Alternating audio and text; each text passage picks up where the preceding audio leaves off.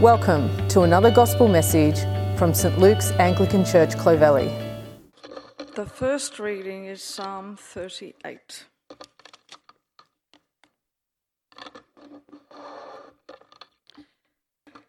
O Lord, rebuke me not in your anger, nor discipline me in your wrath. For your arrows have sunk into me, and your hand has come down on me. There is no soundness in my flesh because of your indignation. There is no health in my bones because of my sin. For my iniquities have gone over my head like a heavy burden. They are too heavy for me. My wounds stink and fester because of my foolishness. I am utterly bowed down and prostrate. All the day I go about mourning. For my sides are filled with burning. There is no soundness in my flesh. I am feeble and crushed. I groan because of the tumult of my heart. O Lord, all my longing is before you. My sighing is not hidden from you. My heart throbs. My strength fails me. And the light of my eyes, it also has gone from me. My friends and companions stand aloof from my plague, and my nearest kin stand far off. Those who seek my life lay their snares. Those who seek my hurt speak of ruin and meditate treachery all day long. And I am like a deaf man. I do not hear. Like a mute man who does not open his mouth. I have become like a man who does not hear, and in whose mouth are no rebukes. But for you, O Lord, do I wait. It is you, O Lord my God, who will answer. For I said, only let them not rejoice over me, who boast against me when my foot slips. For I am ready to fall, and my pain is ever before me. I confess my iniquity, I am sorry for my sin. But my foes are vigorous, they are mighty, and many are those who hate me wrongfully. Those who render me evil for good accuse me, because I follow after good. Do not forsake me, O Lord, O my God. Be not far from me. Make haste to help me, O Lord, my salvation. The second reading is from 1 Peter 2, verses 21 to 25. For to this you have been called, because Christ also suffered for you, leaving you an example, so that you might follow in his steps. He committed no sin, neither was deceit found in his mouth. When he was reviled, he did not revile in return. When he suffered, he did not threaten, but continued entrusting himself to him who judges justly.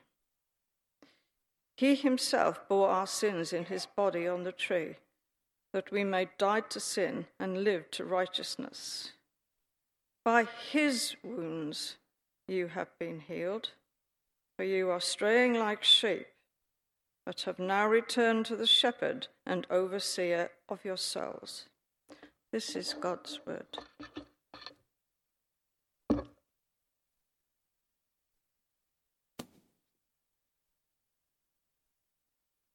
Welcome, friends. It's great joy to be together as always and to think about these psalms and how they might help us pray in the darkness. And why don't we start by praying? Oh, Heavenly Father, in this strangest of years that has been so hard for so many in all sorts of different ways.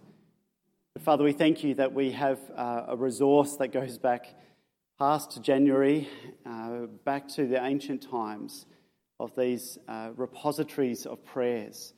And so, Father, we pray, Lord, that over these next few weeks that you would help us to draw on the Psalms, to help us pray and to keep turning to you and to keep waiting on you in these strange times. And we ask for your help now in Jesus' name. Amen.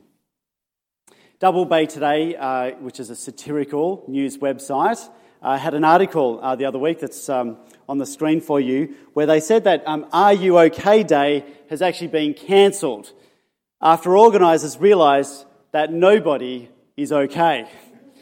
It's already September and literally nothing good has happened this year, says Ralph on the organising committee. And finished by saying it remains unclear whether Are You OK Day 2021 will go ahead. Now it's satire, but it's funny because it's true. It seems to me, as I've spoken with all sorts of different people, that we've all experienced this year differently. Some of us are out of work, some of us are overworked, some of us have felt isolated and more lonely than ever before, and some of our introverts have just rejoiced in all this time to ourselves. But it seems to me we've all lost something this year. And we've just finished this series on Elijah and Ahab and what it might mean to have faith in a culture that lives without reference to God. And it's interesting, Elijah is kind of held up in the Bible as this great man of prayer about the power of prayer. So Mount Carmel, he prays for fire, gets a firestorm.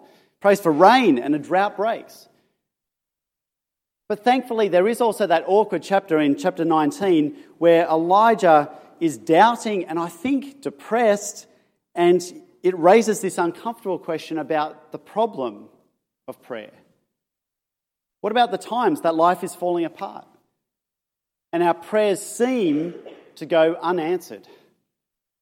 Or when we're so weary and exhausted and numb that God just seems so distant and we can barely find the strength to pray. What do we pray when actually it is cancer? When dad can't recognise you anymore? When a mother buries her child?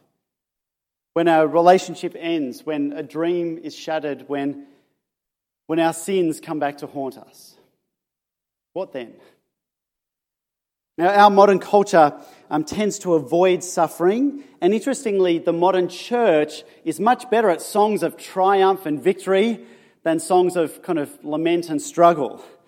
It's probably tempting to come to church to be inspired, not to come and have all this depressing talk today.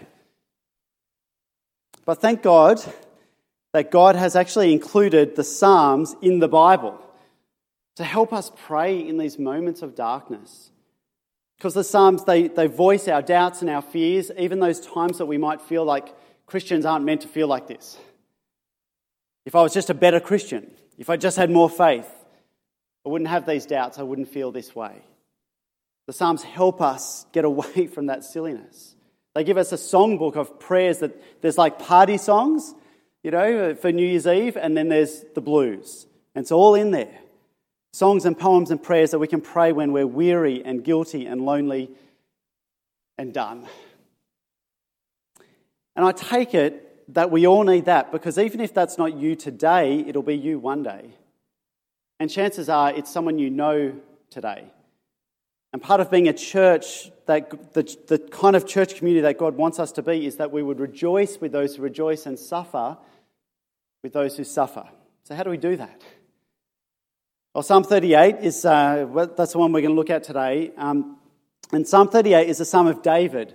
Now, there's often it's called a superscription. It's kind of often in like small caps in your Old Testament. And it often will say of David, which can mean in the style of David, but mostly probably means it was written by David. And this psalm, we're just going to look at the what, the why, and the where. What's the situation? Why is it happening? And where do you turn? Okay? Now, some psalms are kind of introduced with a particular situation. It might say something like, when David had to flee for his life, or when David sinned. This psalm, it's not spelled out. There's something about a remembrance, but it doesn't tell us. It's just that the psalmist, the author, has bottomed out. It's almost like life couldn't get any worse. And let's read with me. O Lord, rebuke me not in your anger, nor discipline me in your wrath. For your arrows have sunk into me, and your hand has come down on me. There is no soundness in my flesh because of your indignation. There is no health in my bones because of my sin. For my iniquities have gone over my head like a heavy burden. They are too heavy for me. My wounds stink and fester because of my foolishness. I am utterly bowed down and prostrate. All the day I go about mourning. For my sides are filled with burning, and there is no soundness in my flesh. I am feeble and crushed. I groan because of the tumult of my heart. My friends and companions stand aloof from my plague, and my nearest kin stand far off. Those who seek my life lay their snares. Those who seek my hurt speak of ruin and meditate treachery all day long. I just kind of feel the weight, the emotional weight of it, right? Feeble, crushed, burdened, festering, groaning. I just go about mourning. There's so many and such strong metaphors that I don't think it's just a metaphor. I think David is ill and David is in pain. And it feels like the Lord is against him. In the midst of his pain, and it's interesting, it uses the word plague. We're kind of living through what a previous generation would have called a plague. He finds himself alone and isolated from his friends. In fact, rejected, I think, because he talks about his nearest kin. And your nearest kin don't accidentally overlook you. They've somehow withdrawn. Some commentators think that this psalm is actually describing leprosy, and so the fear of that contagion might be keeping people away. But to be honest, most sickness isolates people. The sick don't go out much and too easily are forgotten. And I feel like verse 11 is like the corona verse. This is the verse, right? My friends stand aloof from my plague. This plague has forced us apart, hasn't it? That's one of the losses that we've all felt this year. Grandparents who you can't see in the aged home. That niece overseas that you won't get to hug for perhaps years to come. The loneliness of lockdown, that period that was so lonely for those who live alone, and then all the stresses of relationships for those who don't. And even church is spaced out, isn't it? In fact, we might have had just single chairs, except that we couldn't fit enough chairs in. But here we are, we're all spaced out. Where's Waldo? Josh, have you got this slide for us? I don't know if you saw, this is the social distancing version of Where's Waldo. It's just been a hard year, And so David laments. You can take that down. Cheap laughs. My friends stand apart from me, he says. And he laments. And then David's also got these perennial political enemies who are kind of conspiring against them. Verse 12, he says that there's people seeking his life, seeking his hurt, plotting his downfall. I take it most of us don't feel like we have conspirators who are kind of plotting our downfall. But it's interesting, I've chatted to people, and I think it's easy at these times for other people to feel like our competitors. Someone said, all my colleagues are like overworking because everyone's a bit afraid of losing their jobs. And so our colleagues become our competitors. So here's David, right? It's as if the Lord and his friends and his family and his enemies and his body are all against him. And he's all alone. And there's nowhere to go. Now, if these psalms are new to you, it might be surprising that this is so stark and maybe so dark, actually. Or if you're someone who's got doubts about the Bible, it's kind of interesting to realise that people have doubts in the Bible. But here they are. But the fact that this psalm, which is a psalm to God, has now, by God's sovereignty, been included as a word from God, is actually gives dignity to our suffering, to our doubts, to our darkness. More than some super spiritual facade that we're never touched by suffering and it never affects us. I think psalms like this give us permission to pray like this. If you're angry, be angry at, if you're angry at God, be angry with God. If you're doubting God, just tell God your doubts. And the fact that God's put these prayers in the Bible tells you that we can kind of shake our fists at God, but he's that Father who'll still wrap his arms around us, even as we rage against him. And on the days that you can't even find the words to pray, and there's some days like that, We could actually pick up some of these psalms and say them as prayers to God.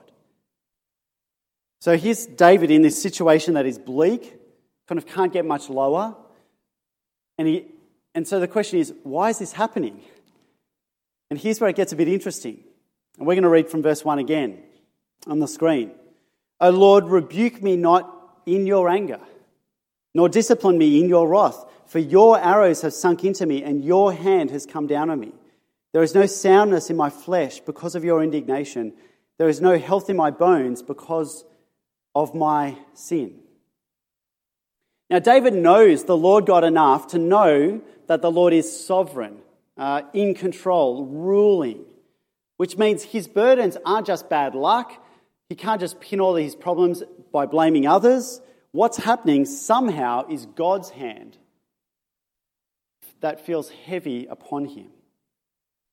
Now, acknowledging that God is in control on our dark days is a pretty hard truth to swallow. But it is better to know that the Lord is in control than that the world is out of control. And it means that there's hope. Because if the Lord is in control of even my worst days, it means there is no darkness that is beyond his reach.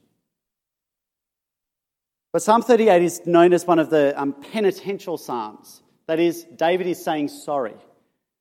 And you can see that clearest perhaps in verse 18, where he says, I confess my iniquity, I'm sorry because of my sin. But the interesting thing is there's a link, isn't there? David sees a link that his sickness on this occasion is because of his sin. He admits that at the end of verse 3, there is no health in my bones because of my sin. Now we just need to stop and talk about this because very often in our dark moments, our sin and our guilt come back to haunt us. We might wonder, what wrong is there in my past? What sin have I not confessed? What did I do that God sent this darkness upon me? And we might blame either God or ourselves. I mean, if I just worked harder, if I just prayed more, or if God wasn't against me. And perhaps we might feel especially that way if we've fallen for that lie that says, if you live a good life, God owes you a good life. So friends, please listen. The book of Job and Jesus in John chapter 9 and Paul in Romans chapter 8 all teach that my sickness and my suffering are not necessarily because of particular sin in my life. Did you hear that? In fact, a lot of the Psalms are actually about innocent suffering. So you could go home and read Psalm 18 where David's saying, I've been innocent in this matter. And yet I'm suffering. And of course, Jesus is the supreme example, isn't he? The suffering that Jesus experienced was not because of his sin, it's because of ours. He was without sin. And so, friends, we must not press on others that when they are suffering or sick, it is because of their sin. None of us know that. But 1 Corinthians chapter 11 and James chapter 5 and Psalm 38 are also teaching that sometimes our sin can lead to particular sickness and suffering. Did you hear all the qualifications? Sometimes it might be the natural consequences. You gorge yourself on food, you feel ill afterwards. You lie to your boss, you lose your job. Sometimes God might allow us to experience the natural consequences. God may humble us and exercise his fatherly discipline through sickness and suffering. So, friends, please, we must not press on others that conclusion that, you're sick, it must be because of some sin. Quick, confess it. But it might be that we, in our moments of sickness and suffering, stop to ask and humble ourselves before God. David's sickness prompts him to confess his sin. And that's appropriate, isn't it? Because even though my sickness and suffering isn't necessarily because of some particular sin, I am still not without sin. And those moments might humble me to just stop and confess again to the God who loves me and has sent his Son to die and to forgive me. And it's interesting for David, even though his enemies are speaking against him, he says, I've gone silent. In fact, let's have a look at this verse on the screen, verse 13. But I'm like a deaf man, I don't hear. I'm like a mute man who does not open his mouth. I've become like a man who does not hear and in whose mouth are no rebukes. What he's saying is, I'm not trying to speak back. I'm not trying to offer a rebuke. I'm not trying to give an excuse or a rationalization or defend myself anymore. I'm done. I'm silent. He knows he's sinned. Instead of those weak, the dog ate my homework kind of excuses that we can give to God, he's silent before the Lord. So here's the question. Where do you turn? Life couldn't get any worse. Feels like God is even against you. Where do you turn? And the only answer is to turn to the Lord. And so let's come to some of the verses at the end of the psalm. I've just picked a couple out. You can go home and read it all. But on the screen, chapter 38, verse 15. But for you, O Lord, do I wait. It is you, O Lord my God, who will answer. Do not forsake me, O Lord. O my God, be not far from me. Make haste to help me, O Lord, my salvation. You know, there are a lot of psalms that start with trouble, but kind of by the time you get to the end, they finish in praise and everything's kind of resolved. But this isn't one of them. Do you notice? There's no resolution. There's no neat bows tied up. There's no happy ending. The situation is not resolved. But it seems David is resolved. And he's resolved to, did you notice that word? To wait. To wait on the Lord. He cries out for salvation from the Lord, who he says is my salvation. Now, this is a great challenge in our culture because we've got this instant culture, don't we? And a therapeutic culture where we struggle to kind of live with discomfort or suffering for long. We're more used to get rich quick, instant pain relief. You know, the new Panadol works twice as fast. Immediate results. There's a parenting book about happy families in 7 days. Okay, great. It's that easy. But this is interesting, isn't it? When we do have to wait and we do have to actually live with suffering. My kids' school, they talk about, with learning, you have to be in the pit and not try and escape it too quickly or you never learn anything. But those times in our culture when we do have to wait and we do have to live with it, and it's very tempting to kind of look elsewhere for a quick fix, for some other salvation. Take a pill, get a hobby, focus on yourself, be more positive. When this invites us to wait on the Lord. In a book on the Psalms, Eugene Peterson, actually even the title is brilliant, A Long Obedience in the Same Direction. And then the subtitle is Discipleship in an Instant Society. That's kind of the challenge, isn't it? He tells this story about he spent a year working as a night watchman in New York City, and you just got to think of all those kind of American movies with the night watchman down the bottom of the building, all that stuff, right? He said every night I was paid to just wait and to watch until the dawn came. And he says, sometimes I try to do a bit of study, mostly kind of gossip with the old ladies coming in late at night, and he said he never did anything. He never constructed anything. He never made anything happen. He just waited for the dawn.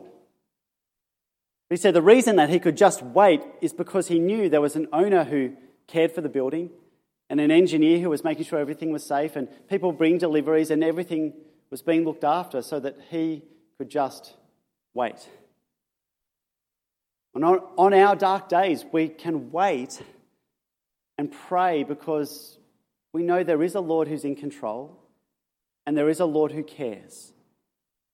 And especially because if David was worried that the Lord might forsake him because of his sin, did you read that line? The good news of the gospel of Jesus is actually that the Lord Jesus was forsaken because of our sin. Jesus was silent. He didn't defend himself. He did not open his mouth. He wasn't trying to escape. But it wasn't from his sin, it was from ours. And the reason that we can wait and pray and endure, even when God's hand feels heavy upon us, is because we know Jesus has already borne the full weight of our sin once and for all. Let's pray to him now.